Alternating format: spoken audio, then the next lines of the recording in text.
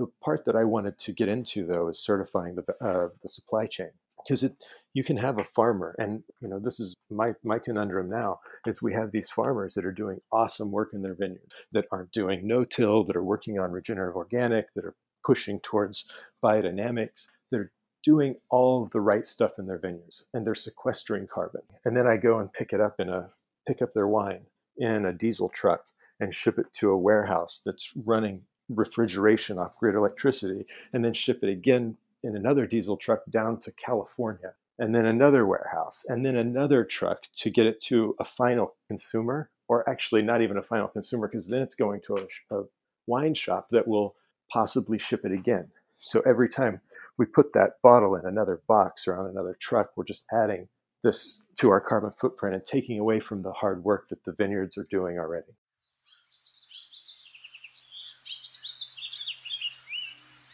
Welcome to the Organic Wine Podcast.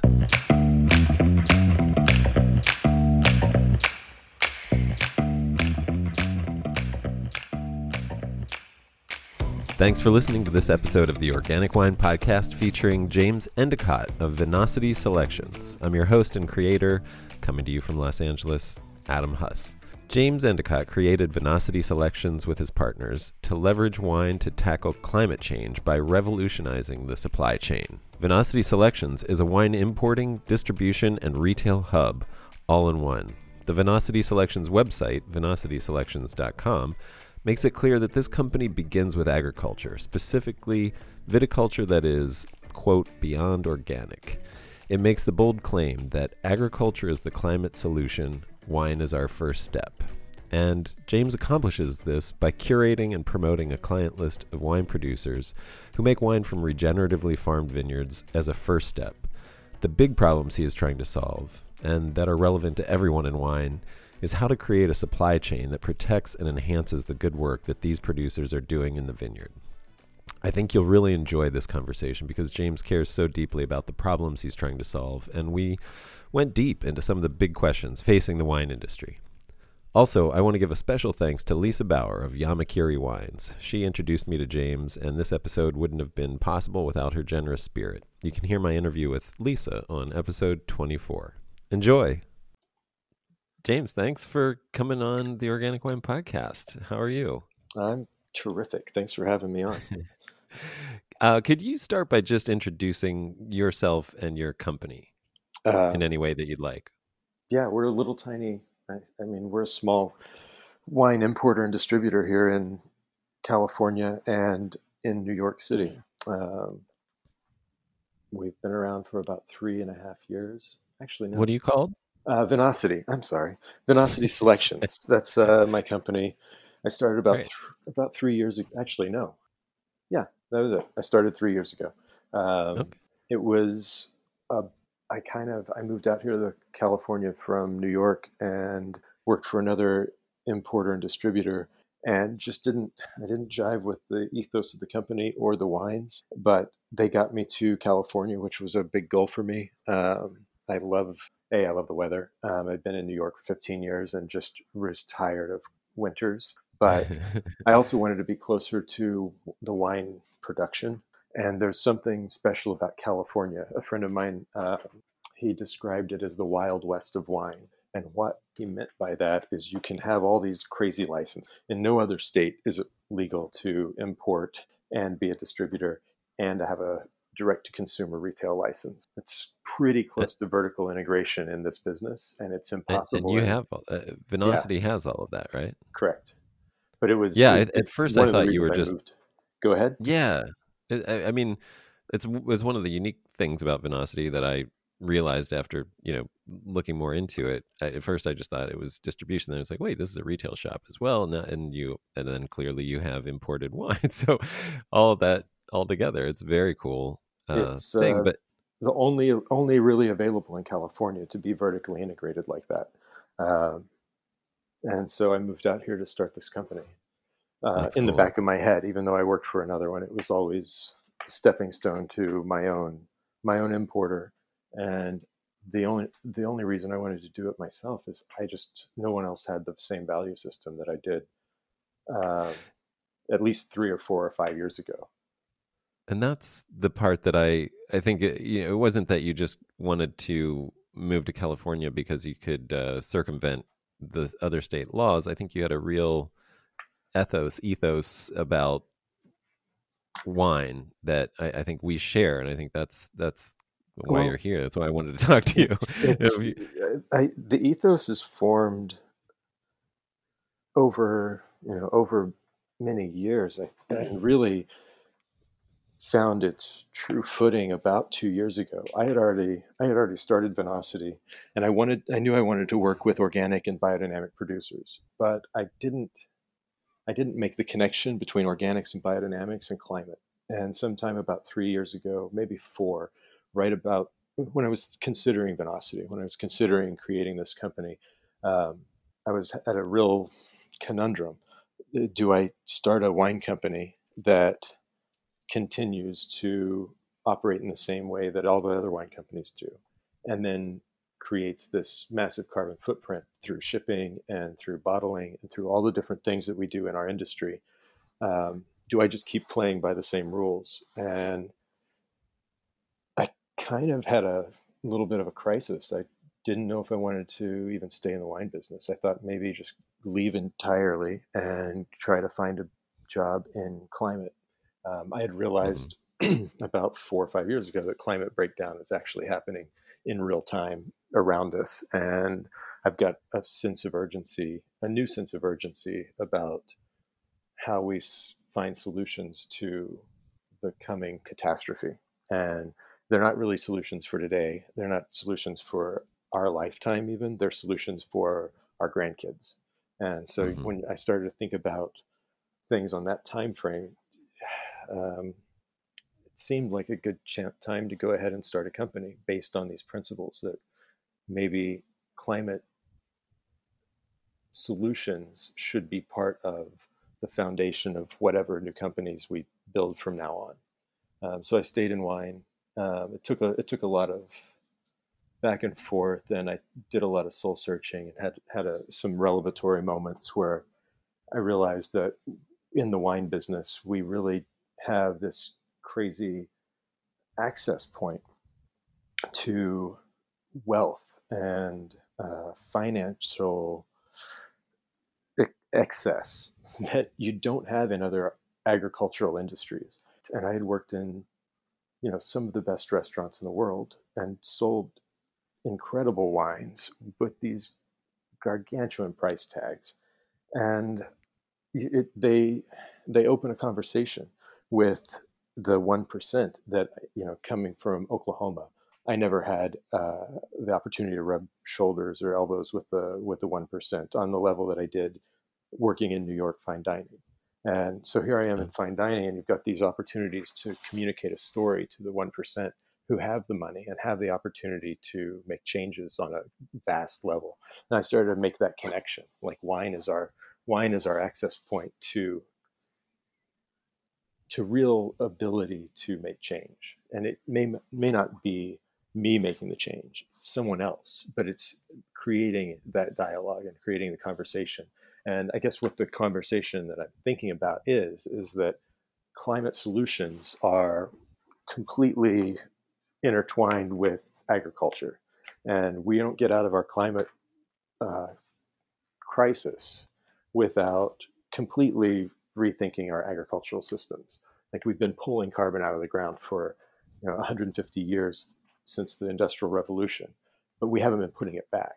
And until we start putting it back in the ground, we're not going to get to the equilibrium where our grandkids are going to be able to go snow skiing. Right? I want Yeah. my if I have grandkids, I want them to enjoy snow skiing. That would be stinking awesome, but it's not going to happen unless and I really don't think it's going to happen. But there may be on the outside chance if we converted half of the world's agriculture to regenerative um, or regenerative organic. If we could add, say, 5% organic matter to 50% of the world's agricultural land, basically we hit climate reset. Like I Yeah. started to think in those numbers. Like if Yeah. if there's weight to carbon, um, if 1% of carbon in the soil is worth 10,000 pounds of carbon dioxide out of the atmosphere, then you start to do the math. It took a little bit, but if you take half of the world's agricultural land, which is about 2 billion acres, and you add 5% organic matter at 10,000 pounds an acre, you can get pretty close to the 600 gigatons of carbon we've added to the atmosphere since the Industrial Revolution. Yeah, it takes a lot. And how do you start to make changes on that much agricultural land? And that's where I kept coming back to wine. It's a tiny piece of the puzzle as far as agricultural land goes. It's less than 1% of all of the arable land in the world. However, it's got this outsized voice, especially in the dining halls of New York and San Francisco and Europe, where people have the wherewithal to make changes on land on that level. So anyway, That's where I started. I wanted this to be I wanted Venocity to be a support for farmers that are doing the farming that I think we need to do to successfully accomplish this goal of climate remediation or carbon remediation from the atmosphere, whatever you want to call it. Yeah. When I checked out your website for the first time, I was just sort of blown away. Like I was, it's rare that you see a wine distributor or wine retail shop where like one of the main, besides the wine sale page for the, the retail sales, the online sales, the next biggest thing that you can find is the Beyond Organic page on the Venocity website. And it's all about what you just said. It's all about how it begins with the farming. It's really like, what you're doing is promoting agriculture, a certain kind of agriculture that benefits the world rather than destroys it. And of course, that's where I jived and thought this was amazing and wanted to be part of it, and wanted to talk to you and help promote that. I mean, I think, just to feed on what you were saying, like how do we get to 2 billion acres? I mean, I think it takes all of us like working together. I think you can't do it yourself. Certainly we can touch not. Right. You can touch people, but that's exactly what you're doing. You're trying to touch as many people as you can. I'm trying to reach out to as many people as I can and promote that idea and how important it is. At the time that I started on this little project, my thought was 2 billion acres of land. I think we've increased it to like 3.5 billion acres that we need to do this on. Oh wow! But my thought was, how do you do this? I've got access to maybe 40 acres in Oklahoma that I could potentially run some kind of carbon sequestration experiment on. And 40 acres, if I did it correctly, I could offset most of my life's carbon footprint. But it's really small considering the weight of the world. So but I've actually heard more encouraging numbers than some of the ones you've thrown around. I mean, you're probably... I'm pretty pessimistic in my numbers. And those are super conservative numbers. I've heard like much more like if to just start things rolling back, it's a much smaller amount of organic matter that we need to add to soils and carbon that we need to sequester before we, because it starts heading in the right direction at a lower threshold than half of the agricultural land. It might not solve the problems right away, but at least it stops the problems from continuing. I was very pessimistic in my numbers, and I was on purpose. I don't think that I feel like a lot of the climate literature out there gives us like these dire scenarios, and those dire scenarios are based on like fantasy math in a lot of respects. When I was thinking about how to move the needle on that much agricultural land, it really became this thing. You can't do it altruistically. I can't, even if I were per se in the French Laundry 7 nights a week talking to the wealthiest people in the world, and they wanted to help do this. It's not an altruistic endeavor for them. Altruism runs out. It has to be some kind of economic model. And as much as Yeah. I rail against capitalism, I also recognize that we're in this system. And as long as we're in the system, people have to feed themselves and their families, and they want to send their kids to college. So there has to be an economic incentive to get farmers to actually do this kind of farming. And that Well, was when I started thinking about a certification stamp. And my mm, original plan was we would start a certification stamp called CO2 neg that is actually certification of farming, but there are plenty of people out there that certify farmers, and I didn't want to be one of those. So we would piggyback off somebody else's farming certifications, like Demeter, who does biodynamic certification, or like the Rodale Institute, who has now their organic or the regenerative organic yeah, the certification, ROC, yeah. which are certifications that have soil health at their foundation. So if we could piggyback on one of those, the part that I wanted to get into though is certifying the supply chain, because you can have a farmer, and this is my conundrum now, is we have these farmers that are doing awesome work in their vineyard, that aren't doing no-till, that are working on regenerative organic, that are pushing towards biodynamics, that are doing all of the right stuff in their vineyards, and they're sequestering carbon, and they're one guy's even growing a zola on his water, on his pond, which is sequestering like 3 tons of carbon per acre on freshwater. Like there are all these techniques that they're working, and then I go and pick up their wine in a diesel truck and ship it to a warehouse that's running refrigeration off grid electricity, and then ship it again in another diesel truck down to California, and then another warehouse, and then another truck to get it to a final consumer, or actually not even a final consumer, because then it's going to a wine shop that will possibly ship it again. So every time we put that bottle in another box or on another truck, we're just adding this to our carbon footprint and taking away from the hard work that the vineyards are doing already. And Right. that fixing the supply chain was foremost in my thought, because I can support all the farmers I want, but if I'm just polluting on the back end, I'm not doing any good for anybody. So that's where we're at now, is working on supply chain. Originally, I thought we'd move to electric vehicles. I've got our names on all of the truck lists for a Tesla Class 8 semi. I've got our name on the Zos, which used to be called Thor.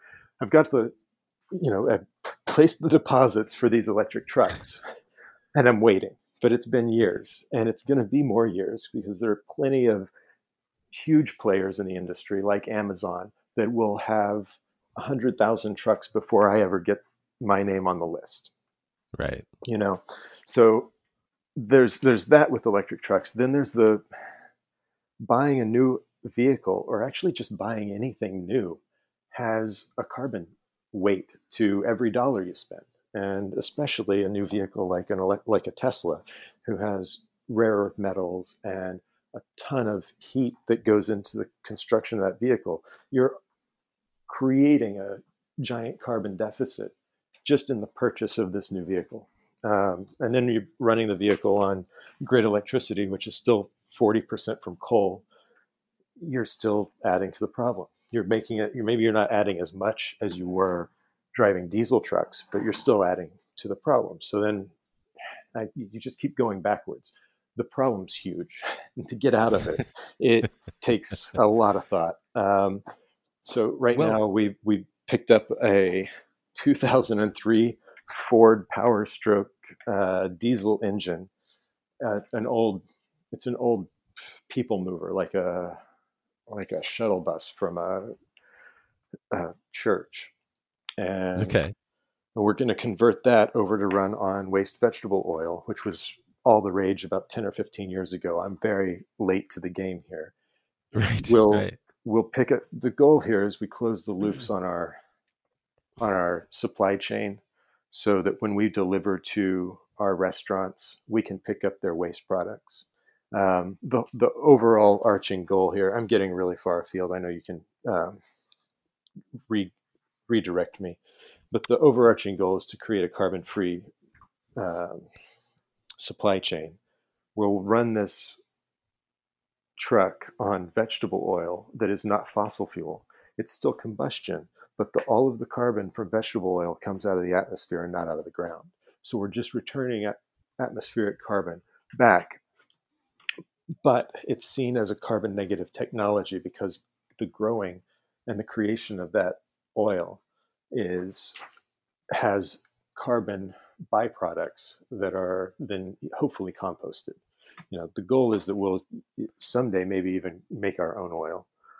Right Right. now, we're going to pick it up from the restaurants that we work with and sell wine to. So when we deliver their wine, we'll pump out their waste vegetable oil and return that to our warehouse where it rectifies and settles out, and then we can use it as fuel for our now fossil fuel free truck. The warehouse itself, we don't have yet. So this is where we're running into, there's financial hurdles that we're still trying to figure out. A warehouse in South Central LA is kind of the goal. We'd love to. I've seen a couple places. The idea is space enough for us to store all of our wine, cut the grid ties so that we can start creating our own electricity for said warehouse. To Yeah. to keep a warehouse off the grid, or to keep a warehouse cool enough to store wine, we need to. There's going to be some retrofitting. We want to do earthen buttresses up the Hmm. sides of the warehouse, so we Yeah. can actually use those earthen buttressed sides as planting area for an urban garden. Oh, So the warehouse, in my mind, the warehouse is kind of a catch-all. that sounds It, great. it Yeah. it stores our wine. It also stores wine. Hopefully, I've talked to Roni about this at Roni Selects. My goal is that we carry we handle the wine for a lot of small distributors like us that have uh, similarly oriented values. And the Yeah. goal is that we get us all off of fossil fuels. And in a warehouse, to do that, I need more than just my wine, because we can't pay the overhead on a warehouse for my small company, Venocity. So it would take Right. several small distributors like us, and then um, so the warehouse is in South Central. It's got about 3 times as much exterior uh, parking space than it does interior warehouse space. All of that parking is not needed. We only need 2 loading docks for the logistics that I plan to run out of this warehouse. Outside of those 2 loading docks, every bit of external space we're going to turn into an urban garden. And I would like Yeah. to see it an actual working farm. Like, my goal is that we provide jobs and training for people in regenerative agriculture skills in an urban setting that they can then go and apply on their own land, or way down the road. I would love to have a lending program through our Venocity. My goal is that we have a parent company. The parent company is called the Convergence Corporation. We have a nonprofit already called Convergence Foundation that I don't do anything with, but it's going to be for regenerative urban regenerative agriculture education. Um, He signed me up. That's kind of what I'm doing that's right that's now. Not kind of. that's That's exactly what I'm doing. That's awesome, because we're not doing it yet. It's still, it's on the 10-year plan. The whole vision is a 25-year plan now to get to a fully carbon negative system, including. But to do that, we also become your trash guy. When we deliver to a restaurant, we pick up their waste oil. The truck that I envision in the future also picks up compost and returns it to our warehouse where we have our gardens. If the gardens get overflowed, or once the gardens are full of compost and we can't take any more, then we find another local farm that we can partner with. But the goal is we're constantly closing the loop on our logistics. I don't want to send a truck to a winery without delivering, to pick up wine from, like, if I don't ever want to send a truck to the Beckhams to pick up their wine without delivering something that they need on their property. So Hmm. if I can deliver 3 pallets of finished compost when I pick up their wine, my truck's not running empty. Right. The idea of empty trucks is anathema to a sustainable system. And I really Yeah. think about the entire system that I'm trying, the logistics, the creation of the product, meaning the wine, all the way to the consumer. If you think about the entire thing as one unit instead of separating out the warehousing, separating out the farming, start to think of it as a almost like a living cell, and Yeah. you're moving raw materials around in a cell. Once you Right. start to really think about it on a cellular level, then like there's no wasted energy in your cell. Right. Like when you're delivering APT to one side of the cell, the delivery system either goes back to the other side of your cell with some new product, or it gets broken down and reused. Right. There's no weight. The waste products are constantly being recycled inside the space, and that's it. I Once you start working with Velocity, it's not there yet. When the truck is up and running, this is the next step. Is when you're working with us, we're your trash man, and we're also the supplier of nutrition to farms that we work with. So we're constantly running our trucks full, hopefully reducing waste throughout the process. Um, the warehouse that I see in South Central, there's a place that I've looked at that I just love. It's got enough outdoor space to put in a plastic beetle. I don't know if you're aware of Scarab Tech, but they do a pyrolysis machine that superheats plastic and breaks it down into its component parts, meaning you get propane, which Wow. propane is fossil fuel, it's creating more carbon in the atmosphere. But if you let your If you trap plastics it. go into the ocean, they Yeah. just break down into carbon and nitrous oxide anyway. Nitrous oxide's a way worse atmospheric greenhouse gas than carbon dioxide. Yeah. So there's we're in these huge uh, problems that Can you even trap that gas that the I, beetle you can trap produces? that gas. They're right now they're using it for heating. They use it as an Yeah, electric that's what I was generator. thinking. Yeah, Yeah, you the could. Scarab Tech is basically working right now to replace diesel generators, Right. and I mean, that's not that you would need heating in a warehouse per se, but maybe the office's part, or you could but you need you could even just you need generate air conditioning. electricity. Yeah, Yeah, you you need need. AC. And if you can Yeah. start to sequester another waste stream, like the plastic waste stream, it's, what is it, 400 million tons of plastic a year that we're producing and just throwing away. Yeah. So, that's the next big, carbon's the big one. And then the next big one is going to be, what do we do with all this goddamn plastic? If you can Yeah. break it down and turn it into energy with a smaller carbon footprint than letting it break down in the ocean, then do it. And we all like, well, anyway, that's Scarab Tech. That's a $30,000 machine right now, which I have every intention of owning one someday. That sounds great. Well, what role does promoting local consumption of wine? I mean, I know there's always going to be trucks because you can't farm at the scale necessary within an urban setting.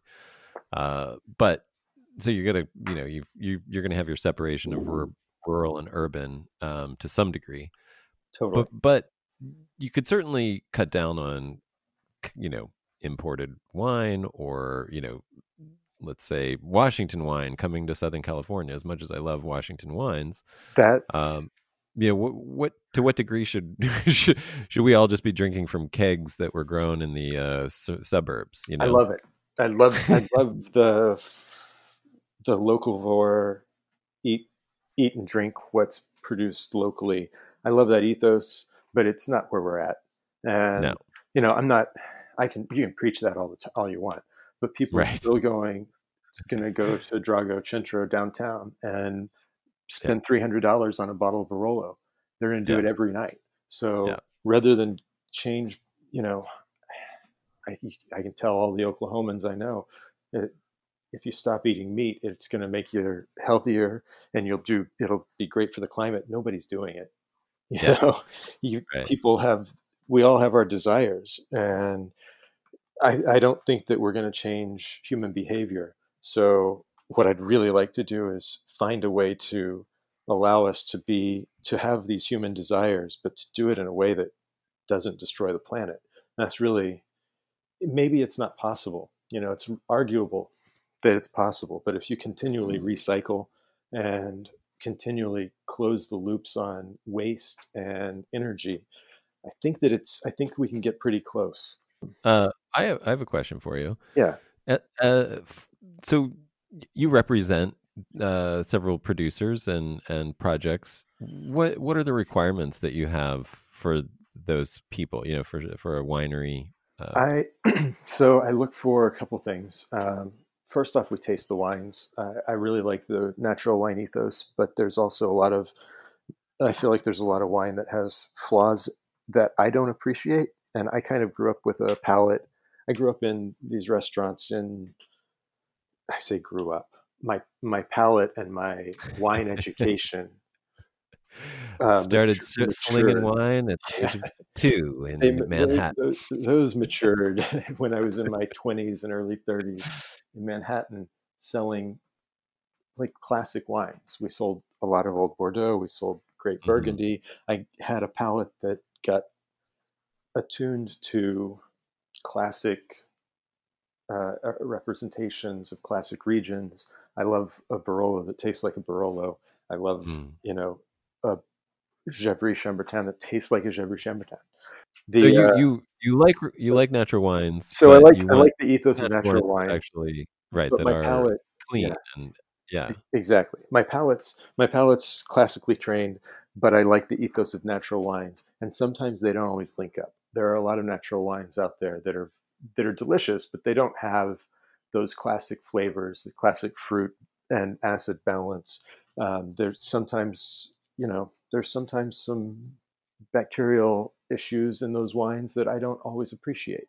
Other people might, but it's not my palate. So we taste everything first. If the wine feels classic, or in that kind of in between classic and natural, because I really, the natural wines I feel like have a lot of texture and life to them that chemically induced wines certainly don't. Um, we check out their farming. I try to watch vineyards on Google Earth to see if they've been tilling. I Some of my vineyards do till every year, some of them don't. Um, my goal is that we move everyone to no till. Yeah. It's not a immediate proposition. I'm just a wino from Oklahoma who's never been a farmer. So for me to ask a farmer to change the way that they work is a really presumptuous, Yeah. and it's just frowned on. I feel like I'm not a professional. So for me to tell you how to run your business is rough. So I find people that share a similar value proposition, that carbon sequestration is probably the most important thing we can be doing right now, more important even than making the wines, because 40 years from now, all of our classic regions are going to be too hot to create classic wines. We're going to be seeing more and more champagne coming out of, or more and more sparkling wine coming from England. We're going to see more and more great Pinot Noir coming out of Canada. And the places that we've grown to love, like Côte Rôtie and Burgundy, are going to become, excessively hot for what we do. So this climate thing is literally going to change the face of my industry, whether we like it or not. So we better Yeah. start working on it. Anyway, So I'm still trying to talk about what I'm looking for. So I'm looking for people yeah. that are baseline, no sides, no pesticides, herbicides, fungicides, except I say that everybody damn near uses copper sulfate Bordeaux mixture, especially in Italy where they have more mildew pressure. Mhm. Um, that said, I try to convince them, and I've gotten to some extent a little bit of success. I've been trying to get my Italians to use less Bordeaux mixture, or maybe even completely stop it on a portion of their vineyard, and instead of using Bordeaux mixture, uh, try to Like propagate mycelium in their soil that will help fight against powdery mildew. It's possible. It just takes years of effort to do this. It's changing vineyards that have been farmed one way for sometimes 30 years to say, oh, we need you to do it this way now. It's, like I said, it's a big ask. So I'm asking my producers at the bare minimum, we work. So I said no sides. What I really mean is practicing organics. We don't use any artificial fertilizers, no inorganic fertilizers. Manure, compost are kind of the way to go. And let's see, when I look for producers, and I really haven't looked for producers in a year or so, because I don't want to grow the book without getting better. Like we can continue to grow, but if we're growing and not, if we're just growing for growing's sake, but we aren't improving our practices, then we're just continually making the climate problem worse. So I haven't pushed to grow the book very much in the last couple of years because I've been trying to figure out how to make our business better instead of bigger, if that makes any sense at all. Yeah, absolutely. So I think we're at a place where we can see some actual improvement in supply chain that are really close at hand. And because of that, the company as a whole has started to taste again. We're thinking about growing some of our domestic production or producers because we might be able to ship them without fossil fuel. And then I love that. That's I mean, I think you bring this up on the website, but I just pointing out, one of the upside, the sort of is that it's a win-win when you adopt a lot of these practices that you're encouraging in the wine anyway. You end up with arguably better wine, all things being equal, because it's inextricable. If you have a healthy soil, you're going to have a healthier plant. I just think of living soil as being yeah. If you've got living soil, then all the microbes in the soil are creating terroir in your wine. And yeah. I think that I've heard some classicists argue against this, but it's just patently not true. Like if you have more microbial action on your roots, then you have more mineralization of the rocks around the roots the microbes are breaking down those rocks, literally creating the terroir that's feeding into the roots that are uptaking the nutrients into the grapes. So the more life you have in the vineyard, the more soil life you have, the more terroir you have. Can me propose a question for you? Yeah. And this ties into something else I was going to ask you about. The first part of this question is, why do we care about terroir? Like, do we really, I mean, like, why is that the mark or the target that we're aiming for? And is that the right word for it? Is it something else? Is it something about an energy and a living aliveness, a vibrancy or something? Is there, what I mean? Like, because terroir is like, if we can taste dirt and wildfire and like right. Dust in our wine, terroir in California can be sand and raisins, and it's not necessarily what. So it's like, and I've been wrestling with this idea of really, I think there's an alchemy that we're shooting for, not really terroir, but it's something about pulling the essential elements out of a place and time without altering it, but not just reflecting it like in a mirror, but you're transmuting it. You're like somehow transforming, and it's undergoing this sort of alchemy that becomes this thing that is beautiful and ineffable. I don't know. So those are my thoughts. I mean, I'll turn it on you. I mean, Why is terroir that thing? 300 years of marketing. The French were brilliant, Exactly, right. right? Like Exactly. the French have Yeah, brilliantly right. defined every space It's that they it's a create. I think And at this point it's a real estate marketing device for sure in terms of yeah, the value per square foot of some of these places is all about absolutely. terroir. And and you know, does Pinot Noir need X amount of minerals to be, you know, the most Pinot Noir? Like, is Right. so is your Pinot um, from Burgundy or your Pinot from Oregon? Do they taste similar because they have the each have the same microbial balance underground that are pulling out the correct amount of minerals to that feed the Pinot Noir to its pinnacle of Pinot Noirness, or are those microbes skewing their mineral choices based on the soil?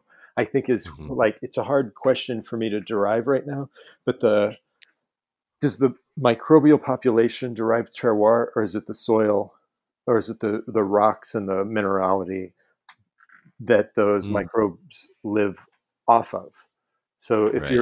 I think about the microbial population as the sheath between the root and the rock, and that Yeah. population is it stable because of the rocks, or is it stable because of the roots? And if it's stable because of the roots, then does it just pull out all of the minerals that those roots need? Or if it's stable because of the rocks, does it pick out all the minerals it can, and then the roots uptake those minerals regardless? Does that make Right. sense? Yeah. Yeah. Yeah. No, I, it's I, funny. I, I If you, question that sense I, of terroir. well, I know you've heard of Zach Bush, I'm guessing. Oh yeah, But I mean, I just was listening to something and he was talking about how, you know, we aren't we aren't ourselves. Like our mind and our nervous system isn't something that comes from our brain. It actually comes from like the microbes in our guts that are right. like producing the serotonin and the signals that our brain uses. Like they are playing the keyboard. Like the brain is just the keyboard, but the microbes are actually typing the keys and writing the script of your life. I feel like there's something like that. I mean, maybe that's a very oversimplified metaphor analogy, but It's I'm a sure sim. it's something similar in the soil where it's I like, think it's a similar like question. Like maybe the yeah, microbes are just maybe I wonder if the microbes decide what the Pinot tastes like. yeah, So this is where it's I think it's very symbiotic, and I don't like I like that Zach Bush analogy, but I also think that there's got to be more back and forth. Like yeah, it's not a one way street. You know, we also determine the microbial balance in our gut because of right, the things right, that we're eating. So it's we also have an power over influence. them. It's back Yeah, and forth, and I think that the Pinot Noir needs X, Y, and Z, and then there's all these microbes underground that are giving it X, Y, Z, and then ABC, and maybe it doesn't have enough of one or two of the things. I don't know. I'm wondering if the microbes force the extra minerals into the plant because that's what the plant needs, or if the plant pulls. It's. I'm having a real. This is a really good question for me to think about for a long time.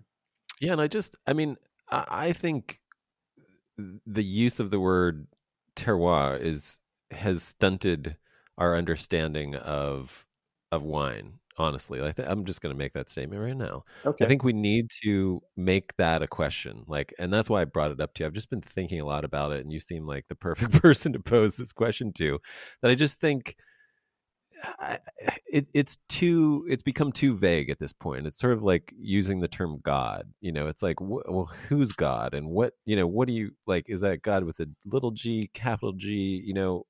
And it depends on, what I mean. It has become an answer when it should still be a question. And I think with terroir, I'm now talking about in both cases, but um, yeah, it's just like I just started thinking about that recently, where it's just like the things that you're sort of struggling with in audibly that I'm listening to are the things I think are implicit in this, the fact that we've oversimplified things, and there's still so many things to sort of wrestle with about that I think it isn't easily explained by the term terroir. And it's, again, I'm going back to like, I what are we really trying to do, and why it has something to do with letting nature express itself with as little human overt manipulation. I mean, obviously we have created this culture that involves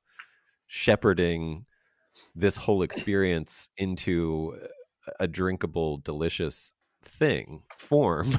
but what that is that we're doing, like what we're trying to express, is not, it's something more than terroir, or it's something that's deeper than terroir, I would say.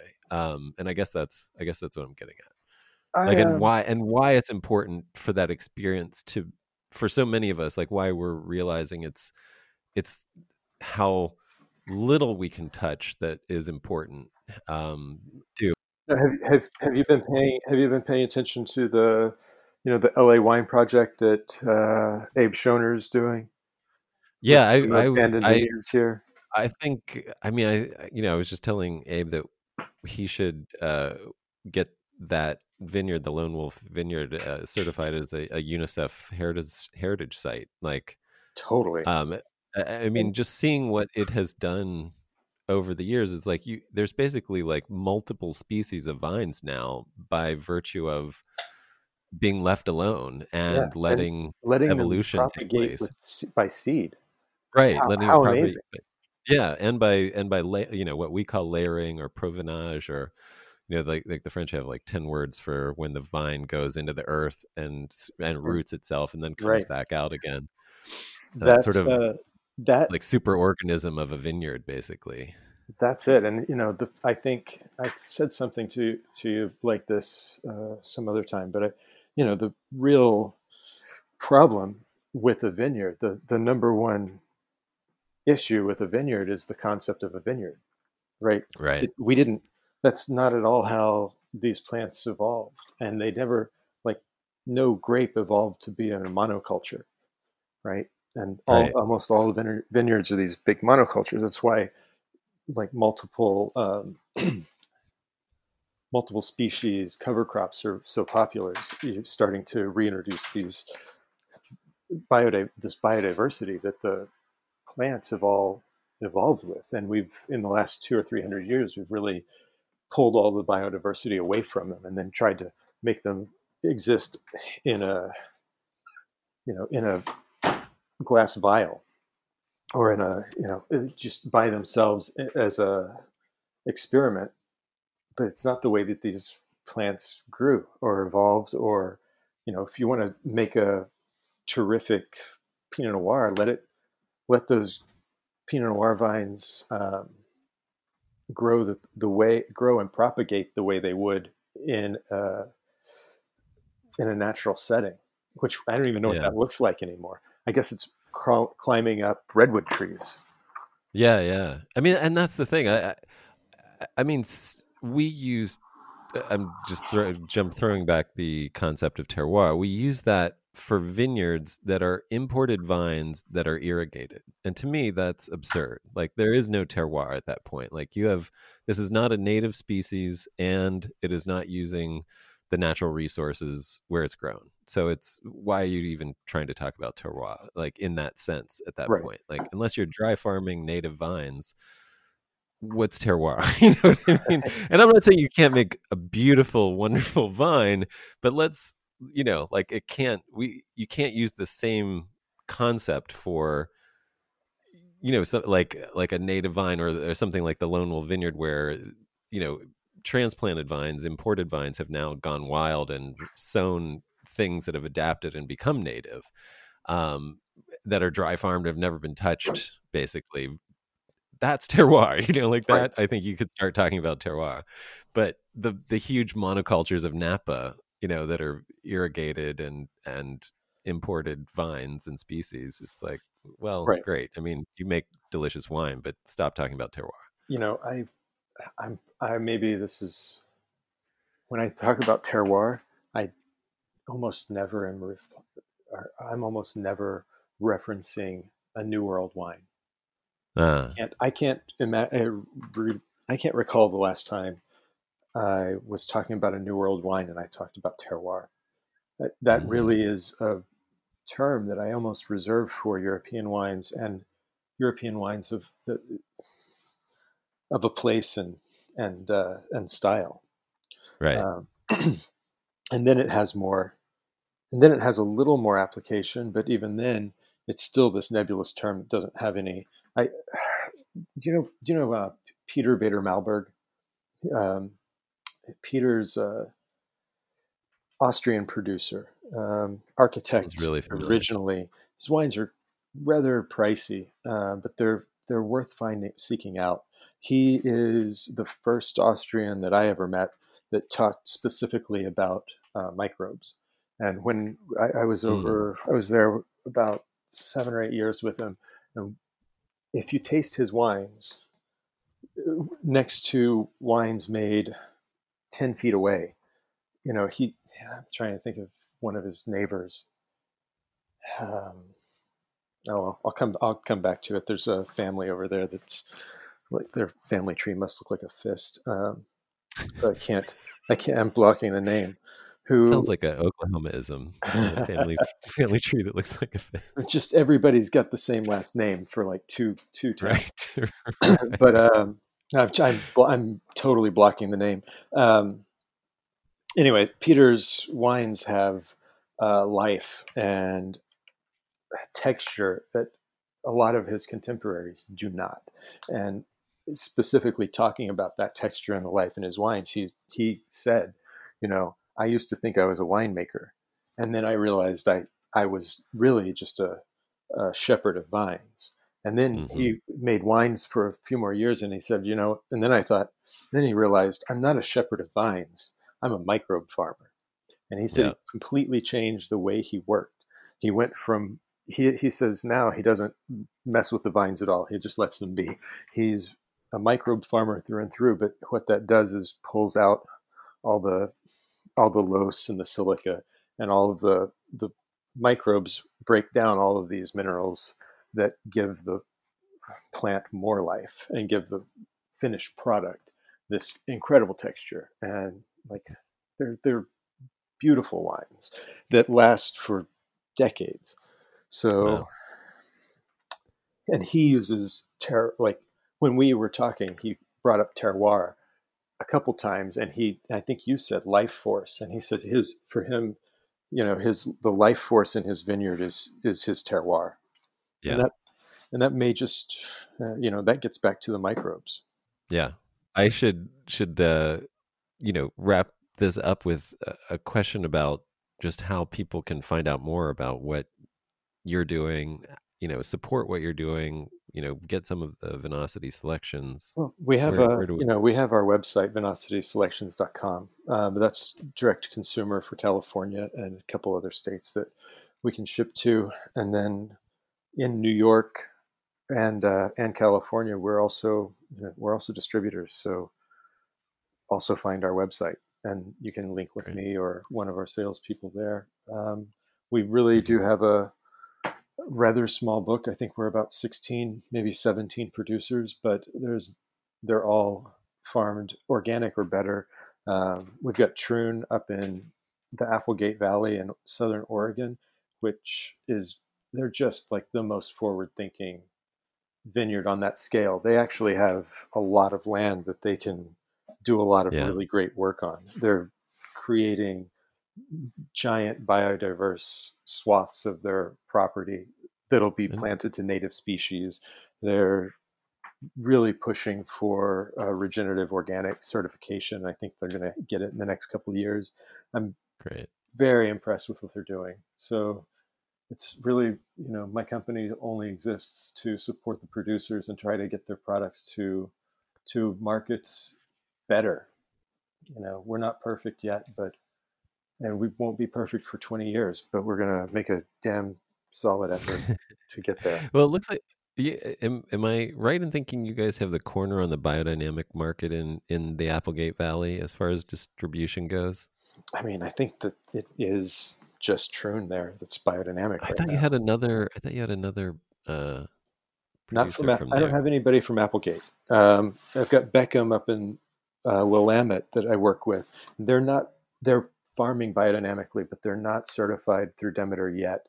Um, it's a family operation, Oh, and did they? Oh, maybe did they're they get amazing. some grapes from? They They must buy get some grapes from Applegate. they buy some grapes from Troon.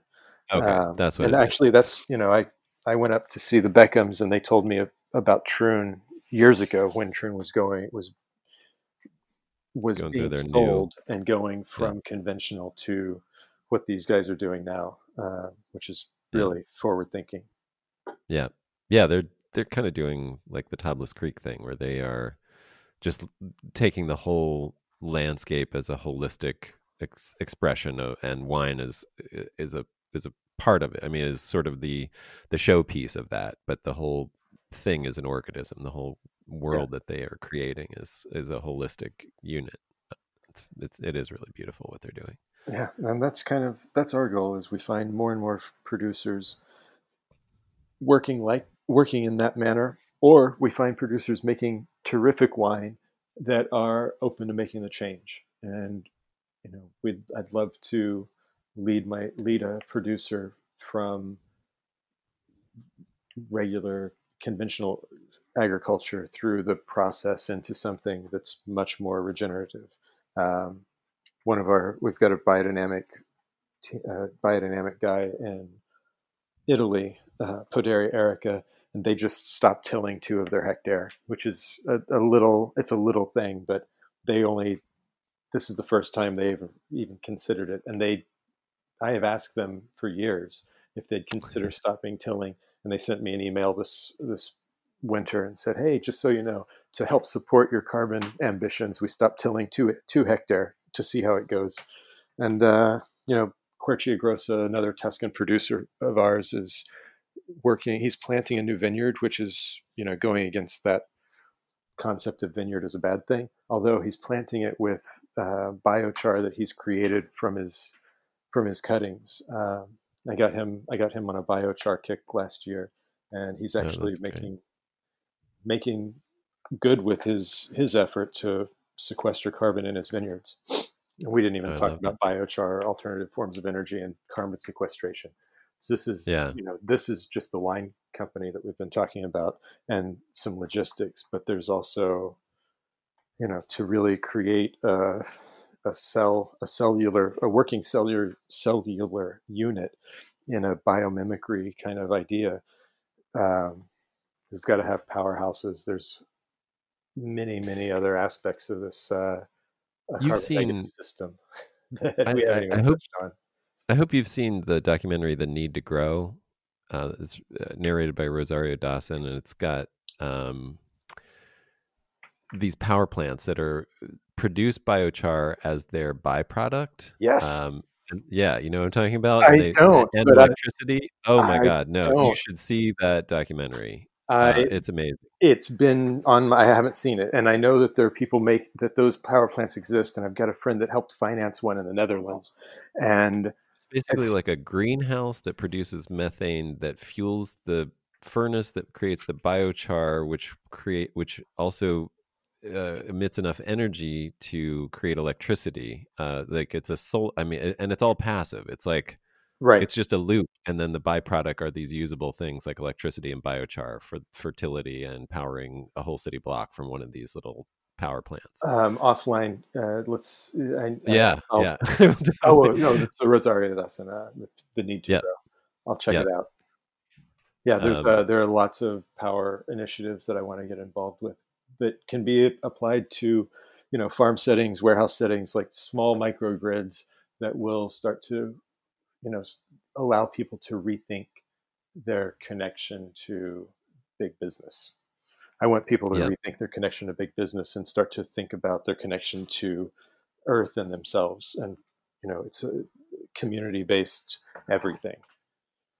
And this is maybe like my final question here will be sort of like a setup, but what can the average person do who cares about what you care about like I do and wants to promote it in their own way?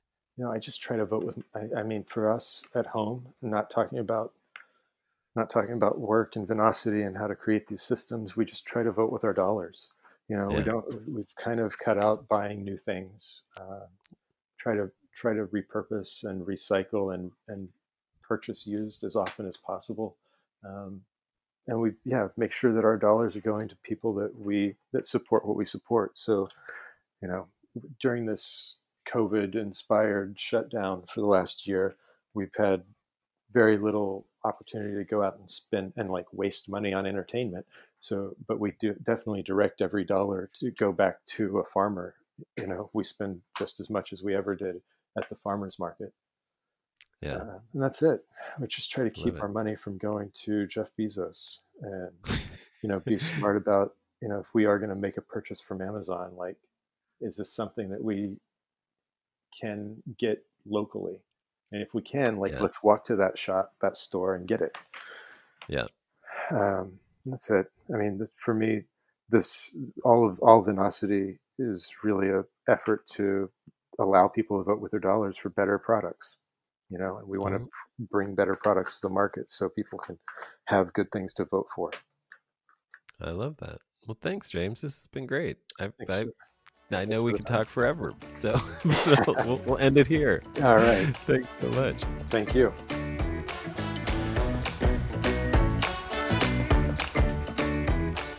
If you enjoyed this interview, please leave a review on whatever app you're using to listen. It's a huge help, and I really appreciate it. As James mentioned, we vote with our dollars, and our consumer choices are one of the most effective ways to influence business and agriculture for the better. That's why I started this podcast, and that's why I started my winery, Centralis. I wanted to promote people who are farming in a way that improves life on planet Earth, rather than degrades it. You can support these farmers by shopping at VenocitySelections.com, as well as by buying Centralis wines. All of our wines at Centralis are made from grapes that were grown organically or better. You can learn more and buy wine at VenocitySelections.com. That's VINO cityselections.com, or at CentralisWine.com. That's CENTRALAS wine.com. It's an easy and delicious way to promote a cleaner, healthier, and more hopeful future for the planet. Thanks.